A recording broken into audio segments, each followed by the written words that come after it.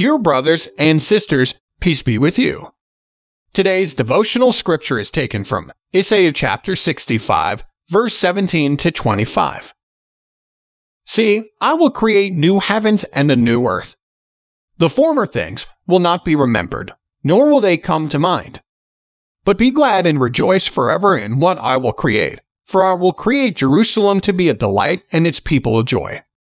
I will rejoice over Jerusalem, and take delight in my people. The sound of weeping and of crying will be heard in it no more. Never again will there be in it an infant who lives but a few days, or an old man who does not live out his years. The one who dies at 100 will be thought a mere child. The one who fails to reach 100 will be considered accursed. They will build houses and dwell in them. They will plant vineyards and eat their fruit. No longer will they build houses and others live in them, or plant and others eat. For as the days of a tree, so will be the days of my people. My chosen ones will long enjoy the work of their hands. They will not labor in vain, nor will they bear children doomed to misfortune, for they will be a people blessed by the Lord, they and their descendants with them. Before they call, I will answer. While they are still speaking, I will hear.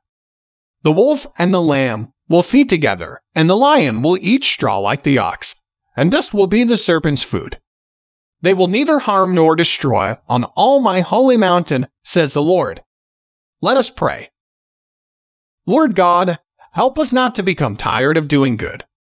Lead us to find ways to serve you and others. Amen. May God make you strong in your faith. May God give you wise words to speak up for Him.